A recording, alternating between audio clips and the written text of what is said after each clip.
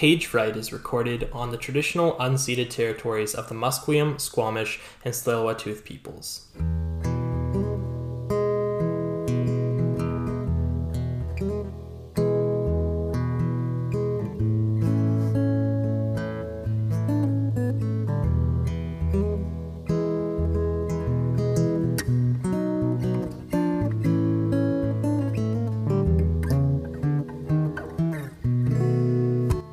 Hello, and welcome back to Page Fright. My name is Andrew French.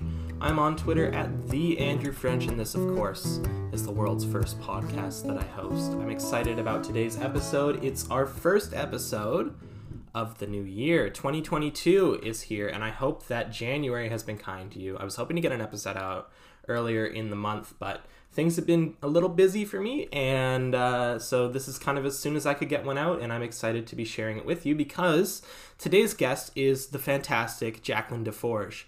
Her book, Danger Flower, is awesome. It's out now with Palimpsest, and it's the subject of today's interview.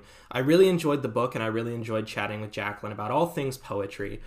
We talked about, a lot of different things, and a lot of my anxieties around writing poems and, all the typical stuff, but also some fun, sort of specific things to today's episode that I won't spoil. I'll let you listen in. But before we jump into the episode, if you're wondering who Jacqueline is, let me tell you. Jacqueline Deforge is the author of Danger Flower with Palimpsest Press / Anstruther Books. It just came out last year, kind of at the end of last year. One of CBC's picks for the best Canadian poetry of 2021. She's also the author of a picture book, Why Are You So Quiet?, which came out with Anique Press in 2020 and was nominated for a Chocolate Lily Award. Jacqueline is a Pushcart nominated writer and the winner of the 2018 RBC/PEN Canada New Voices Award, 2 2019 Short Works Prizes, and a 2020 Hamilton Emerging Artists Award for Writing. She is an MFA candidate at the University of British Columbia's School of Creative Writing and lives in Hamilton with her partner and daughter. Here I am chatting with Jacqueline Deforge.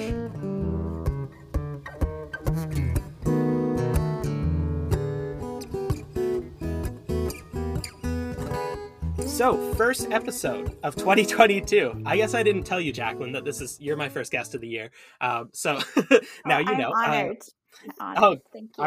I'm very glad to have you here. For those of you listening, to give you some context, this is Jacqueline Deforge. I hope I got your name right. I didn't ask how to pronounce it before we started recording.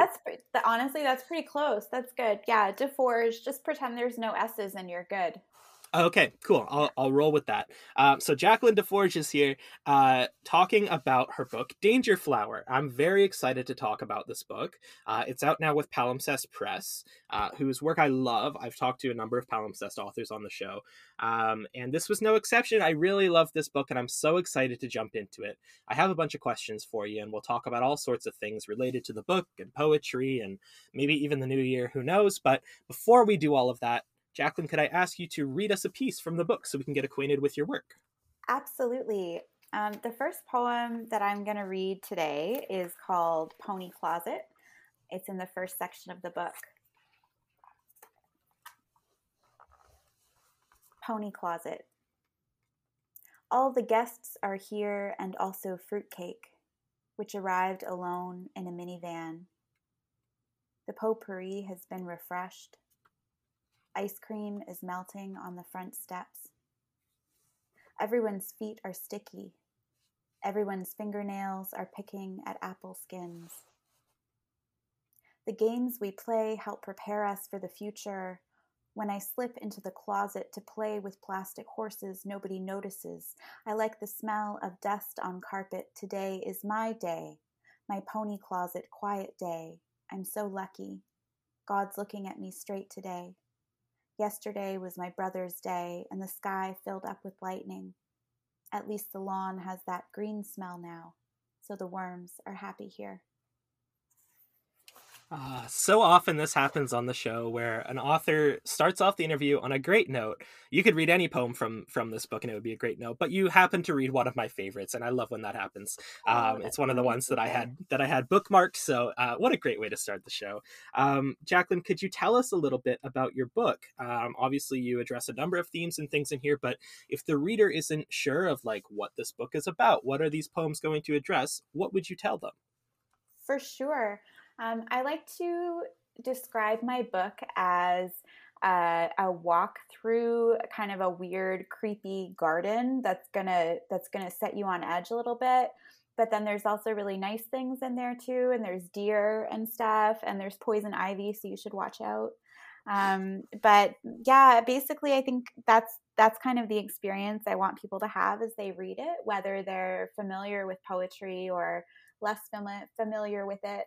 Um, I touch on a lot of different topics in the book, ranging from motherhood, especially early motherhood, because I wrote this book um, after my daughter was born and in the years following her birth, and also sexuality and art and animals and nature and spirituality and seeking and longing and bodies and all sorts of things that were running through my head over the past 5 years or so. Yeah, I can definitely see that being the case. I really like this idea of the garden. It fits really well, both with the design of the book. We have flowers on the cover, and the sections are named after flowers. I believe all of them are. Am I right in that? Yeah, and they're all Yeah. they're all poisonous in some fashion, I think. Wait, really? Is baby's breath poisonous? Wait, no, it's not. Okay. Just they're all a little bit dangerous in Okay. different Okay. ways. Yes. Yeah. Sure.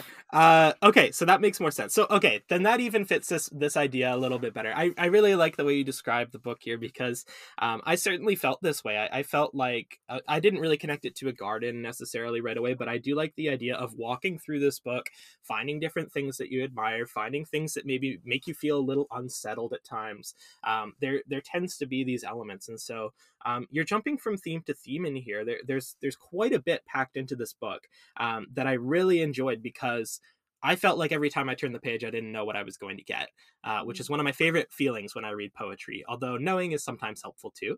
And it's not like I had no idea, but it was a fun surprise whenever I turned the page. I wanted to know, did you kind of have any method or strategy when you were thinking of ordering these poems? Because as I say, they do jump quite a bit from theme to theme, although there is a lot that continues throughout as well. For sure. So I split the book into these 4 sections that sort of reflect. I was thinking of the sections in terms of seasons, like both in terms of physical reality and also in terms of like the energetic seasons of our lives. And so the first section, there are a lot of poems in there that are about that have sort of like that child's voice that was in Pony Closet. Mm-hmm. And some of the poems, like they touch on a lot of different themes and they connect to themes that appear later in the book. But then I've got the baby's breath section, which includes a lot of motherhood poems. And then Wolf's Bane, which is a section that is a lot about sexuality and there's some political stuff and it's a lot more about like finding sort of individuality in terms of especially when you're immersed in motherhood, right? And then Lazarus Bell, the final section, it really has to do with like relationship to self and moving forward and growing and changing, and then also linking back to those childhood poems again. Yeah, so I really like this, and I think this is maybe why that fourth section, the final section, really resonated with me. Is that I've been doing a lot of writing and thinking about, let's call it growth, although perhaps sometimes it's more of a change and less a growth. I don't know, but moving through experiences that can be difficult or traumatic, or even just thinking back through childhood is something I do a lot in my work, especially in the recent stuff that I've been trying to write. And I really admired the way that you tackled these sorts of things. One thing I wanted to ask you related to that is just, when you're writing a poem on a difficult topic from a long time ago, how do you approach writing that poem? How do you get back into that headspace? And how do you do it without putting yourself at risk of re-experiencing everything that you went through in that time that you're writing about in the poem? Yeah, absolutely. It's a real concern. I don't want to end up causing myself like unnecessary distress, while at the same time I want to dig into those memories and those experiences and have them fuel my writing. But luckily enough, if anything in my life is too fresh or hasn't been processed already, it doesn't quite like sink into my unconscious mind. And so much of this Mm. book, I think, is about the relationship between myself and my own inner world and my own unconsciousness, my subconsciousness. So what ends up happening is I never intend to write about a specific traumatic memory. It's more like I get myself into a state through meditation or whatever of being peaceful, at least, and in touch with what is going on with myself internally. And then I wait for images and sensory memories to arise, and I write those really freely. And then the way the poem emerges from that is to take to take what came up without thinking, and then to figure out where each of the lines belong, which again is a very intuitive process. So I would say that luckily enough for me, like my process sort of works around any sort of like re-experiencing of difficult times. But I also really see approaching trauma and growth, like you said, personal growth. Like I consider that to be part of my artistic practice, sort of the core of my artistic practice. I don't know if I could be an artist without doing that kind of work on myself. Yeah, and so okay, this is maybe where I'm going with my next question, which is a bigger question, and I apologize if it's really difficult to answer because I'm only asking this question since I don't have an answer to it. Mm-hmm.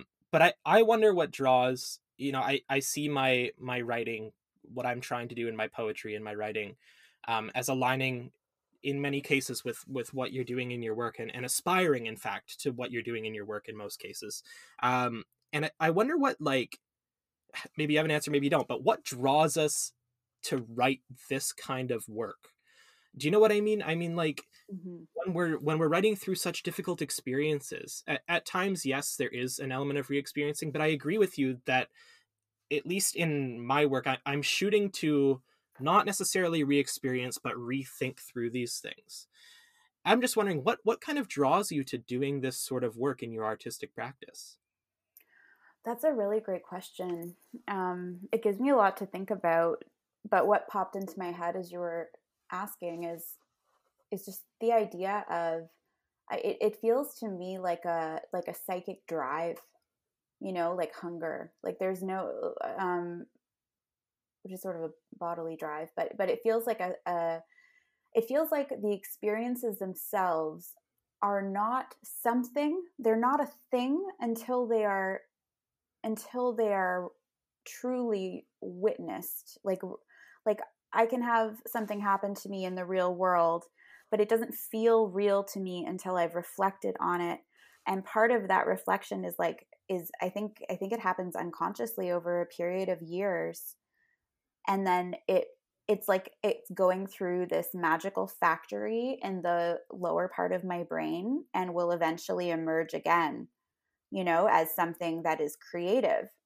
And there's something really um, alchemical and magical about the way that humans are drawn to taking the meat of our experiences and processing it into something that can communicate the lesson of that experience to others.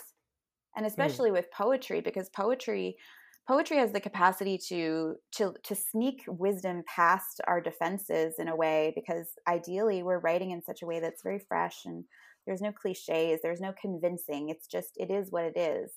It's beautiful, and it's made out of something that could have been terrible, maybe, or wonderful. Yeah. Yeah, and I think there's something, I agree, there's something really, I can't find the word for it, but there's something very comforting, or perhaps even useful would be a good word for it, that comes from being able to name experiences. Hmm. And I think that's what I at least am shooting towards, and I think that's something that I really appreciated in your work, was the ability in which, you talked about avoiding cliche. I feel like you avoid cliche very well. Like, the words that you're using to describe these experiences and the things that you're talking about are original and fresh, and a really new perspective. And I think that's sort of, what at least draws me to reading work like this, is finding out how people see the experiences that they've lived through in new ways of describing them. I mean that's what poetry is for a lot of people. But I found that so interesting in your work. And another thing I wanted to ask about, kind of jumping off to another subject here, but was bodies, because you talk a lot about the body in this book. I think especially in that last section, but throughout the text as well. I was interested in sort of, we talked about these experiences that we're writing about, and the way that they form ourselves, but that self is always sort of needing to be reconciled with the body. There's sort of like a tension there that I think you really touched on very efficiently and very interestingly in your work. So I was wondering if I could just ask you a little bit about how you sort of conceptualize or view this relationship between self and body, both in the book and beyond. Absolutely. It's interesting to think back about it now. Um, but looking at the book as kind of it's it's sort of like a catalog of my inner life, but then you can't talk about your inner life without also talking about your outer life, I think, and the way that people react to you. And I'm glad that I wrote this book partially because um, it means that I got to make notes about the wild experience of going through, going from being an adolescent to a young adult to a mother. I had my daughter Mm-hmm. at 25, and it was really a roller coaster. Um, it wasn't that many years in between me being a teenager and me being a mother, and to go through that time and to be seen so radically differently, like to have experienced so much sexual harassment and stuff growing up in a small town with problems, um and then to end up like being a mother pushing a stroller around and being invisible in some way. There's a tension between like hyper visibility and invisibility in the book, I think. Mm. And that I, was I very much like what my experience was. Yes, I so okay, so that's really interesting. I mean, of course, when we write something, I think it's hard at times to avoid having what's written or created in any artistic practice reflect what's actually going on in one's world, if not the world. But I find this super interesting, and also I find it hard to imagine what that experience is like. I mean, I'm 24, so I'm just a year younger than you would have been when you had a child. Mm. I can't imagine at my stage in my life right now how world changing in so many ways that experience must be. And it actually, that really helps me build a new perspective on a lot of these poems too. It's interesting to think through, how age might play a role in that. And I think about a lot too, and actually in my writing I think a lot about kind of being between a teenager and an adult is a really weird space that I guess I currently occupy. Mm-hmm. You don't fully know where you are, and what you're talking about in terms of visibility and invisibility and the idea of something inner and outer really resonates with me, so I really appreciate that. um yeah. Well, I thank I you. yeah. I do have a question for you that is completely unrelated to what Mhm. we're doing, but I'm asking it because it's not my question. It's a question from my last episode's guest. Okay. So Nolan Natasha, wonderful poet, is wondering what role, if any, a pencil and paper plays in your writing practice. Oh, that's such a great question. Very little. Okay. I was born in 1988 and I Hmm. have very terrible handwriting.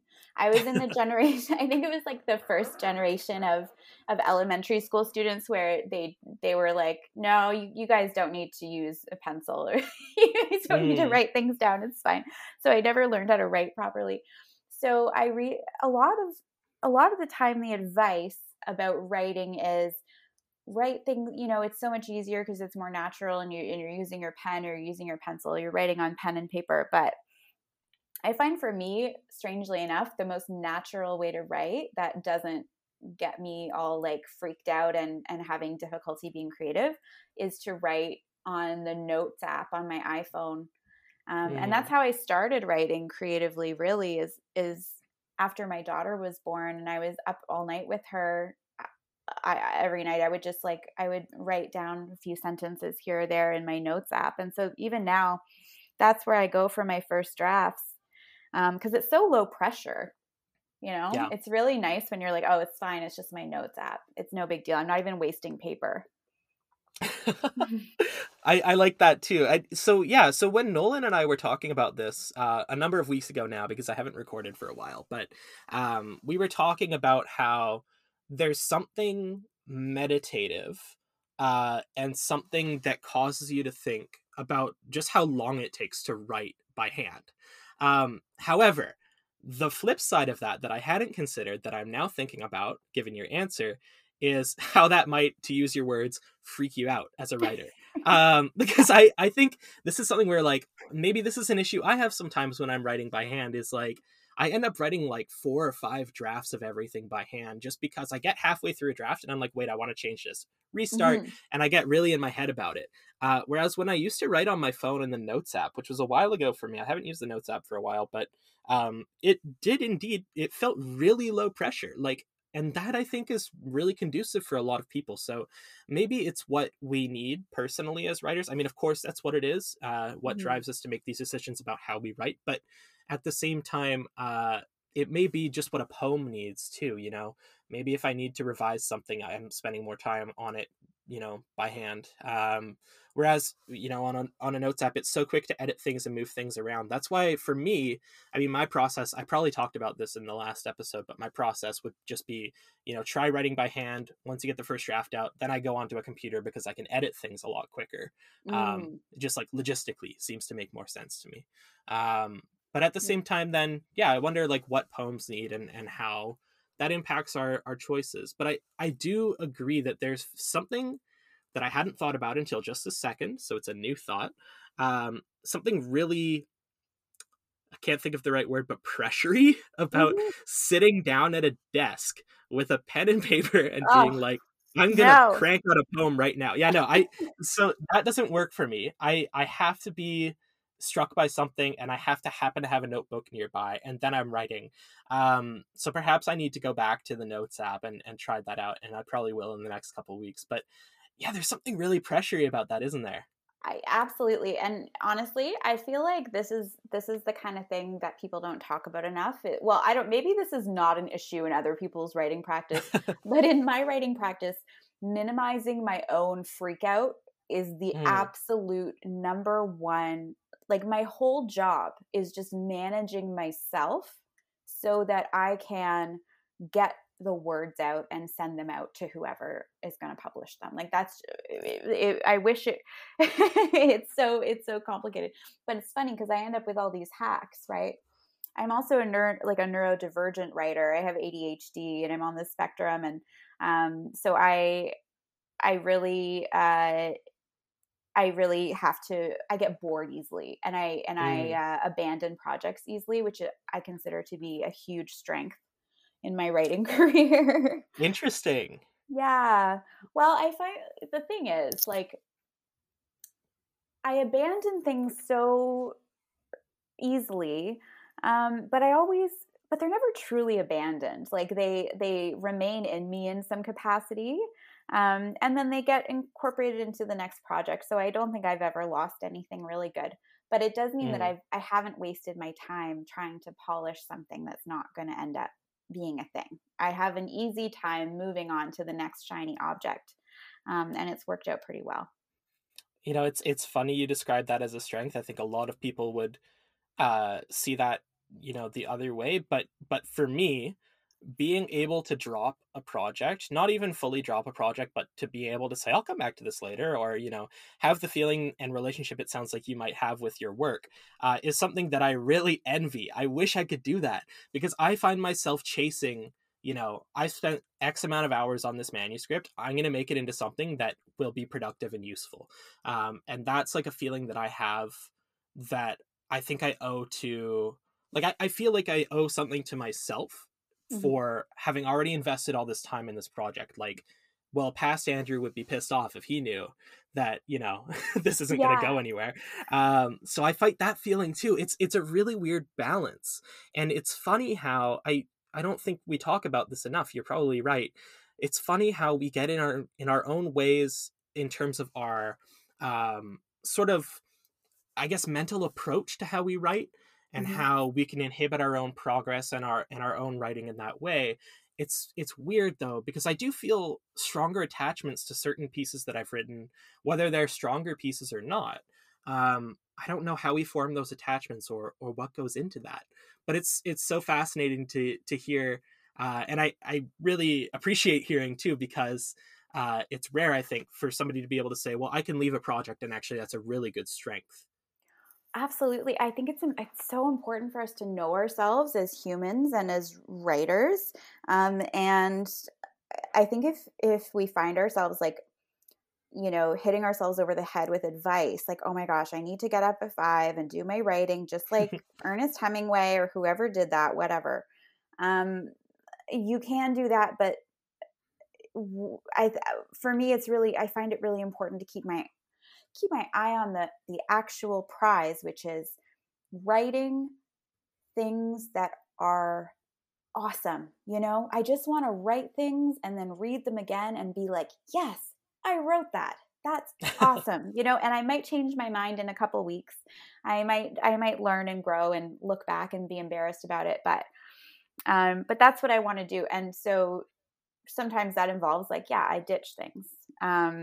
But we all have our own like mechanisms that are useful and mechanisms that are not so useful. I've been teaching and coaching writers for almost as long as I've been writing myself, and always like the advice has to be different for each person. Like the first thing I always do is ask about people's predilections regarding, I'm like, are you the type of person, this is the question I'll ask people, are you the type of person who will stick with one story, say if you're a short story writer, for a really long time and just keep going back and back and back and making it perfect and perfect and perfect? Or are you the person who never finishes anything? Usually people are one of those two people. The advice that I give people if they are really sticky with their work is to abandon something and start something fresh, or put the not real abandonment, but put them in a folder and put them in a drawer, right? Don't burn anything. It's fine. But for the people who are often abandoning their work, I will give the advice of, okay, you do need to finish something so you can send it out. Interesting. I don't know. I was trying to steal some free writing advice from you there by figuring out which of those two parties I would belong to. I feel like I'm somewhere in the middle, but I do think right now, at least, I've been working on the same project for quite a while. Maybe it is time I need to start something new. I don't know. Well, don't abandon anything on my account. Keep going as long as you're going. But if we're ever like, if there's suffering, there's something wrong, and there's usually a better way to do it. That's my motto, I think. Interesting. Okay, I'm gonna think about that. I'll put the lighter away. I won't burn anything, but I'll keep it in mind. Jacqueline, we're about halfway through here. Would it be possible to get you to read another poem for us? Absolutely. The next poem I want to read is called Ventilation, which it works well with our conversation, because this one is very much about like some more difficult aspects of parenthood. So I'm going to jump in. Ventilation. When you make fire, you have to keep making fire, or everything will get damp. One day your mother won't save you. One day you'll be alone with all your babies and no checks in the mail. You'll cook chicken legs like your mother did. You'll be afraid like your mother was. One day there'll be no one in your kitchen but you. Nothing left but a ceiling fan. Nothing left but damp feet under a ceiling fan. Your children will come inside and you'll feed them. You'll only hurt them in ways you can't possibly control. You'll hyperventilate, but only when the sun's up. At night the sky is so black, you feel swallowed and happy, especially with your seatbelt on tight, especially with the car drifting. An in-breath is every mother's favorite sound. But your mother's not here, so the moon follows you home. Another one that I had dog-eared as a favorite, so this is great. You're on a roll. Thank you. I wanted to ask, as soon as I knew that you were going to read this poem, which was just a minute ago, about a couple of things. And so one thing that I was wondering about, how do I phrase this question? I think what I'm going for is, there's a lot going on in this poem. You've got a lot of different concepts and metaphors and ideas and things all tangled together. Not really tangled, but woven. I think tangled is what my first draft would look more like. But woven together in a way that I really appreciate. And I suppose what I'm asking, to stick with that tangling and weaving metaphor, is how do you work these things into a woven pattern? How do you make them, you've got the breathing imagery going on, you have all of the motherhood discussion going on. These things, of course, are connected. We have the idea of lineage and things being passed on almost from mother to mother, or mother to daughter that then becomes mother. All these things. And so there's so much going on in this poem. How do you sort it out? How do you make it all work so nicely together? Oh, I wish I had a better answer for you. I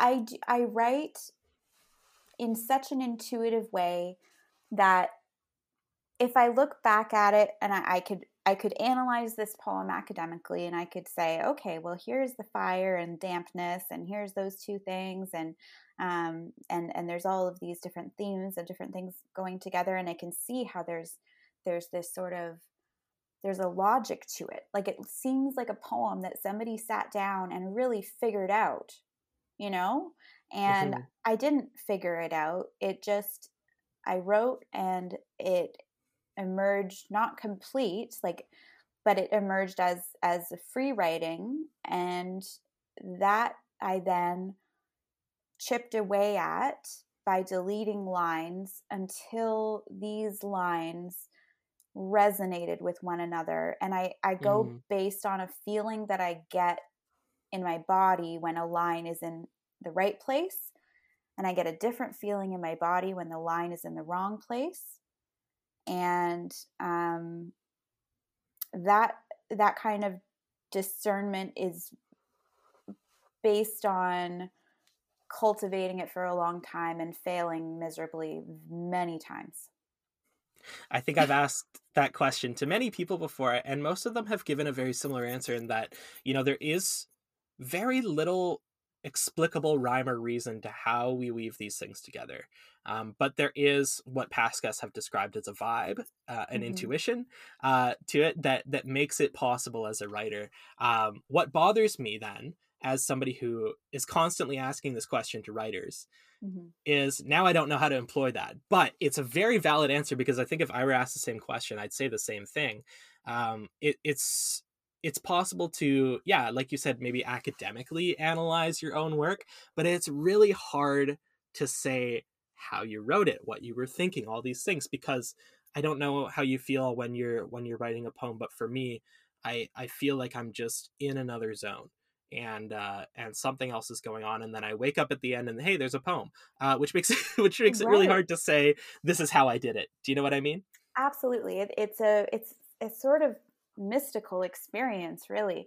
I know, if I'm going to look at it from like a scientific point of view, I read about how it works when you practice things, and how you might start off practicing and practicing and practicing, and you're using your conscious mind and you're working so hard.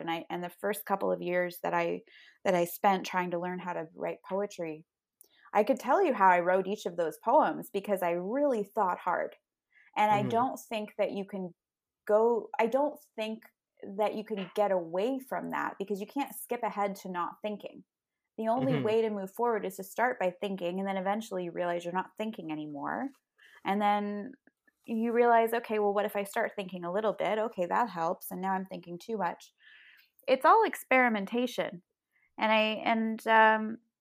Yeah, but it's truly magical when it works. You know, when you can dance with it, when you can realize that you're not in control of it, you're not, you know, it's not you. You're the channel. You're like you are what it emerges from, and I see my role as making myself as good of a channel as possible. Interesting. So again, we come back to a kind of idea of, you know, how we can almost inhibit ourselves as writers, and how we can, I don't know, I don't want to say this is your experience, but it's certainly mine, how we can often overthink as writers. Yes. And you know, it comes back again to this idea of almost regulating how involved we get in the process. Because I agree, I really like this idea of being sort of like a channel for the poetry to come through, or the writing to come through if you're writing in another form. And for me, I think that's often the case. And what I'm starting to develop, I mean, I've only been writing for 6 or 7 years, which for me feels like an eternity, but for a lot of people is like, wow, that's it. But what I think I'm starting to very slowly develop is an understanding of when a poem needs me and when a poem is asking me to get the heck out of the way. Because both happen, you know, equally often. It's just a matter of figuring out, you know, when you're supposed to get involved and when you're not. Is that something you feel the same way about? Totally. Figuring out when to stop is Yeah. key. And I think that, like, for me, that really does come down to those kind of bodily sensations, those like intuitive senses that I have acquainted myself with within myself. And so I don't know if other people experience it in the same way, but for me, that's what it's like. It's like there is this little sensation which is like, okay, back off, don't keep going. Early on, I think I stopped too soon sometimes. Like, I ended poems before they should have ended because I was so nervous about, I was like, oh my gosh, it's done, wow, you know. And I didn't want to jinx it by adding more. Now I can be a little bit more flexible. My poems are getting longer. Yeah. But yeah, it's fascinating. The weird thing about what we do is, like, it's art, but the thing that we're using to make art is words. So it's like we're using language, which is such a logical, conscious mind thing, and we're using that to make art, which is an illogical, unconscious mind thing. No Right. pressure, So these, right? Like, yeah, no big yeah. deal. Yeah, so these things are always in conversation with one another and at the same time conflicting with one another. And that conflict is maybe where the poem emerges from. It's very difficult at times to put, you know, something like language that is often methodical into something that is really hard to describe. And artistic practice is like always difficult. I mean, I'm having trouble today. I don't know how you're Doing feeling. great. I feel like I feel like I always have trouble describing exactly what art is or what an artistic practice is or something so grand like that. But I find it interesting to think about how these things are at odds with one another. So I really like this idea too. But okay, we keep we're talking about some really cool stuff and I'm really enjoying it. But I feel like we got to talk about your book a little more because I really enjoyed the book. So we're gonna loop back in. Okay. Yeah, remember that thing we were talking about? Yeah. So yeah, there were a couple other things that I was really interested in. So motherhood is obviously a big theme in here. We talked about the book as being sort of like this garden idea, and I specifically liken that to the idea of walking through and not being sure what you're going to find, but then, you know, being surprised by the pleasant things that you do find. A lot of the material in here, though, I say pleasant things as in enjoyable to read for me, because a lot of what's in here is you know, dark material or harder material to think and write through. And so maybe I'll loop this into the context of what we've been talking about, you know, in terms of how we I'll use the word, get in the way of ourselves as writers, and how it can often be hard to think through experiences and know when to step in or step back. What we've been talking about so far in that sense. How do you feel your relationship to that conflict was when you were writing a lot of these poems? Because, as I say, they're heavier poems at times, but we're coming out of them with, what I've described very plainly as something enjoyable. So as a writer, you're walking into this poem, this space that can be a little bit heavier. Do you find yourself stepping back from the poem in that sense, and being the channel and letting the poem come through? Or do you find yourself getting quite involved in these sort of heavier pieces? Because that's where I often struggle. Yeah, well, some of them, like some of the darker pieces, which or heavier ones, which I would include Ventilation in.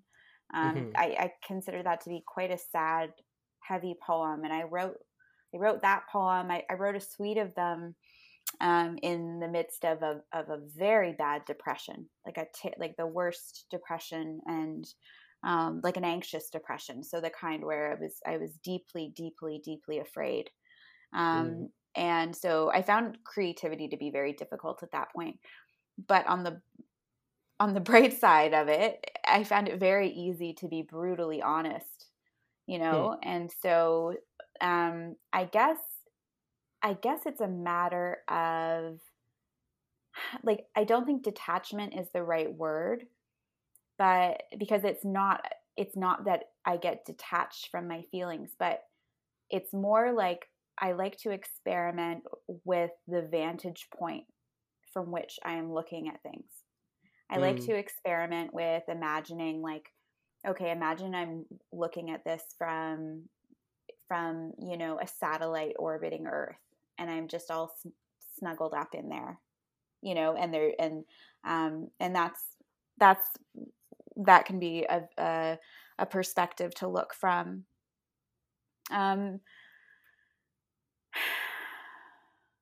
It's hard. It's very hard because you want to tell the truth, and when you do this work, you realize that the truth requires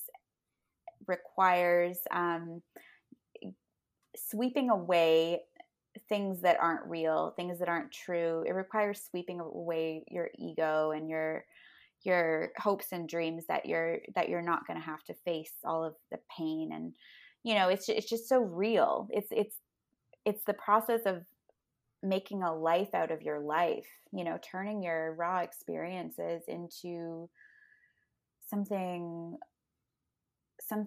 that you can actually hand to somebody, and then have them maybe understand what was going on in your head, even if you didn't understand it at the time. I feel like I've gone off on a tangent, but no, something like that.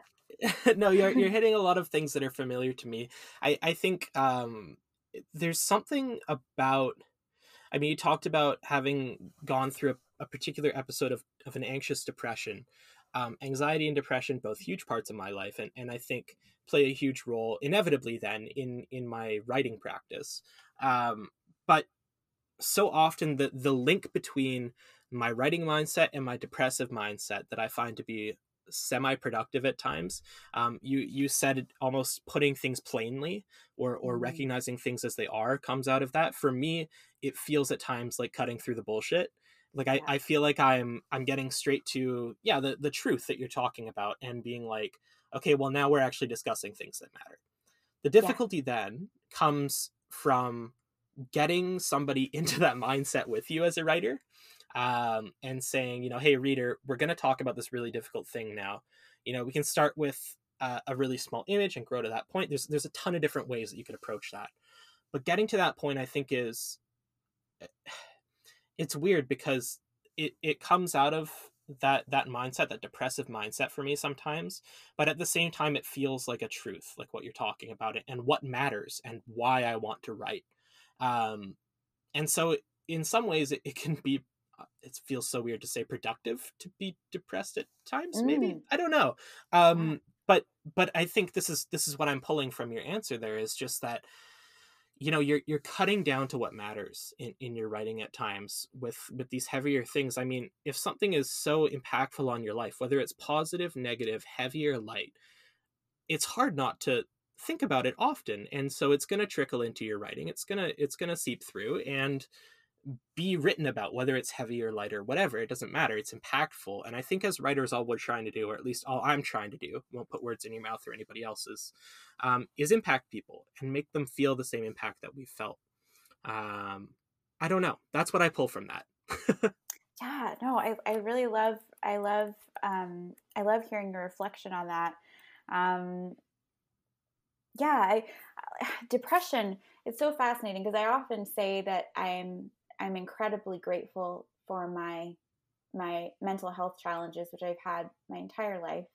And at the same time, like it's such, like the level of pain is so, like, it is so pain. You can't just like, you can't describe that pain, right? It's so intense, but it is productive in the way that it allows you, or it can allow you, it forced me to stop everything that was not absolutely essential because I Right. couldn't get up. Like I couldn't do any of the things that my ego had considered to be so important anymore, Right. because I couldn't. Right. And it was my body in some ways rebelling against a path that was wrong for me. And so, a nice, like a mental breakdown every now and again, it does clear things out, and it gives you a fresh start occasionally. Yeah. Obviously I'm, kind of joking around about it, but I am really truly grateful for those experiences in my life, and also the ability to look at something like motherhood from a wide variety of perspectives. And, I look at my daughter and I just think, oh my God, like she's just the most perfect, wonderful, like I could just stare at her all day. Like the love that I have for her is like I would lift cars, but and then there's also the other side of it, which is like, oh my God, I'm so depressed and I feel so guilty because I need, like I have to force myself to get out of bed to go and take care of this baby, and I have to smile and be a good mother. It's so hard to be a good mom, which in our culture is considered like, it's a really, really high bar for goodness, Yeah. and it's Yeah. hard to face that when you're also trying to save yourself. So hard. Right. And I'm grateful that I had that experience and that I wrote about it and that it's in this book and that people want to read about it or might want to read about it. I can't ask for anything more I think epic than that, yeah, I think there's something there. I don't have any experience of motherhood. I don't know. I'm not a mom. I don't know what it's like. But I think what resonates with me from what you're saying there is, that when you go through something like the experiences that you write about in this book and that some of these poems stem from, I think there's a reset. I really like that idea of, reevaluating in those moments what matters right now. And oftentimes those are the only things that matter, not just in that moment, but beyond. And so it can often be really helpful. I mean, you talked about shifting perspective as a writer and thinking about things and looking at things in new ways. It can be very, very refreshing, or I don't know. There's something about going through those experiences that cause you to reconsider and shift your perspective in a way that can be very helpful. It can also be detrimental at times. I'm not trying to say, depression is great. Everybody go get depressed. Yeah, go yeah, go get no, some. No. Yeah, no. The point is, out of these moments, something does grow if you allow it and if you look for it. And I think there's something valuable there as a writer, that for me, and it sounds like potentially for you as well, has really impacted the way that I view writing and the reason that I come to writing as a medium. Yeah, there's something there that's quite important.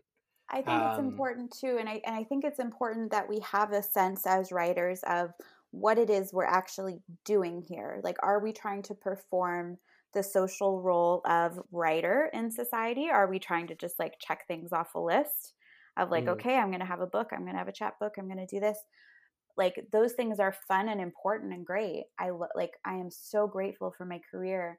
But again, going back to the freak outness, if that was, if I was writing solely to fit in that way or receive accolades or whatever, it would be very difficult because those things aren't consistent necessarily.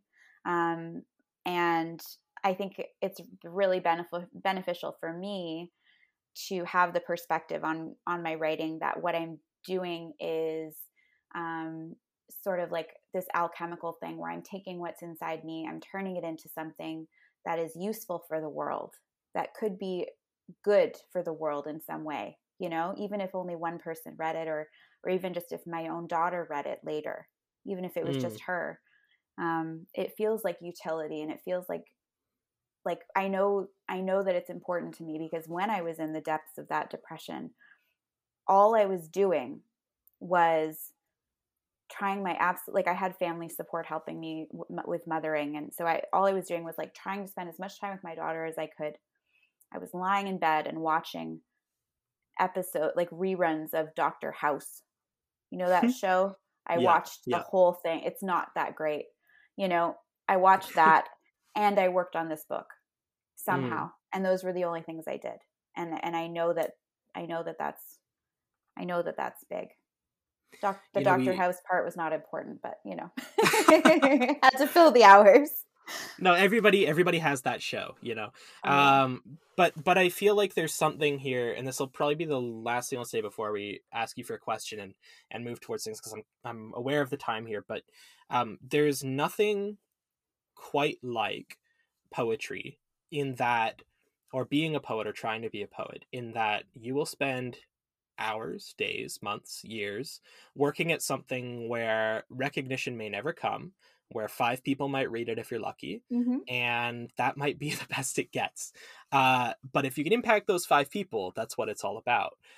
So there's something, you know, like we've talked about how a depression or how a mental health challenge can cause you to reevaluate things. I think there's something to just being a writer, being a poet who's trying to do these things where you're like, well, okay, what am I doing this for? At some point in those hours, days, months, years, you're going to sit down, pick up a pen probably to write on paper because it takes longer, like we were talking about, and be like, why the heck am I at my desk right now trying to do this? You know, there's something that'll come up. So there's something there too, I think, that's really interesting. I promised we'd get to it. I have to ask for a question from you, Jacqueline, for my next episode's guest. Yes. Okay. So here is my question to the mystery poet. Do you have a complicated relationship with any of your poems? Which one and why? Okay. Now I do this mean thing where I turn the question around and ask you now. I figured cool. You might do that. Yeah. So do you have a complicated relationship with any of your poems or projects or anything like that? If so, which ones and why? Well, yes, I do. I have a complicated relationship with a lot of them, but for example, like I feel like I have so little control over what the poem is, and sometimes poems come out of me that are so heavy and so like difficult in such a way, which I'm just trying to find it. Oh yes, Climate Apocalypse Parenting Tips is one that I found like I have a complicated relationship with, because it is such a sad poem. It's like, yes, this is sad. The climate is apocalypsing, you know, everything's awful. And then like the poem ends with the speaker looking at her daughter like on this Ferris wheel with her feet dangling, you know, and just wanting so badly for her daughter to have a good life when all of this difficult stuff is going on. So I think the complicated relationship I have with my work is that sometimes it is dark and sad and twisty and difficult. And I want it to be light and fluffy. But it's not always, although sometimes it is.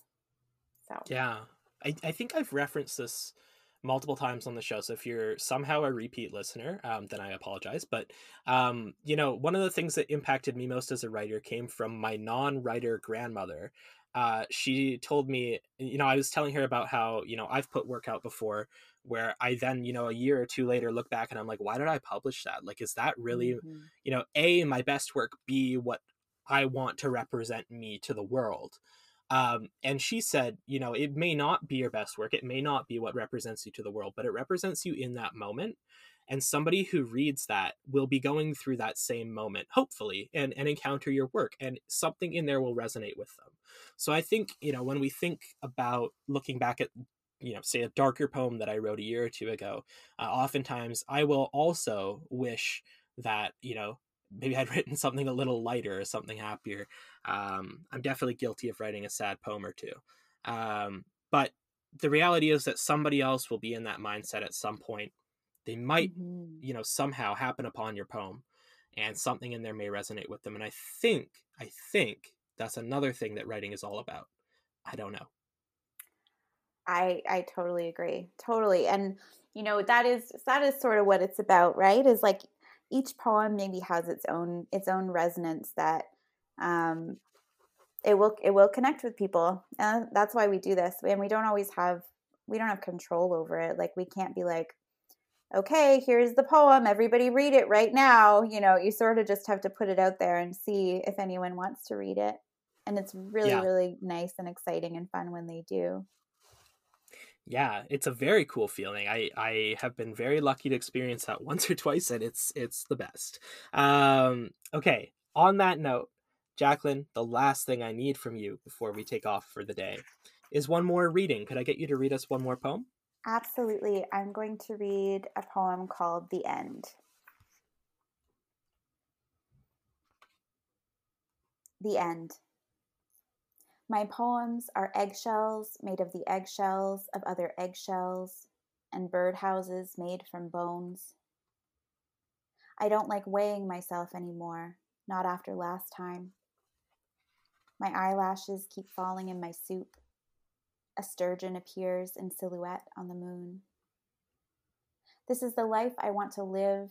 I keep the window open. I'm not scared of bees. I think a baby might fix me.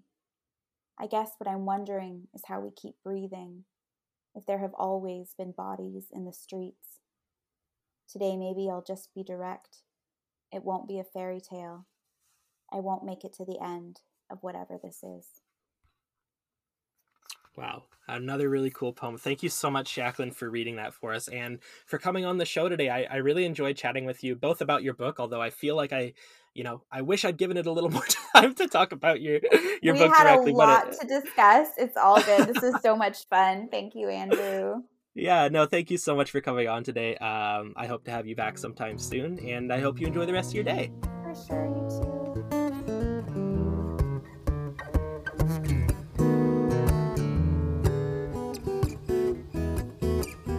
So there you go. That was me chatting with Jacqueline Deforge. Jacqueline, thank you so much for your time. I really enjoyed chatting with you.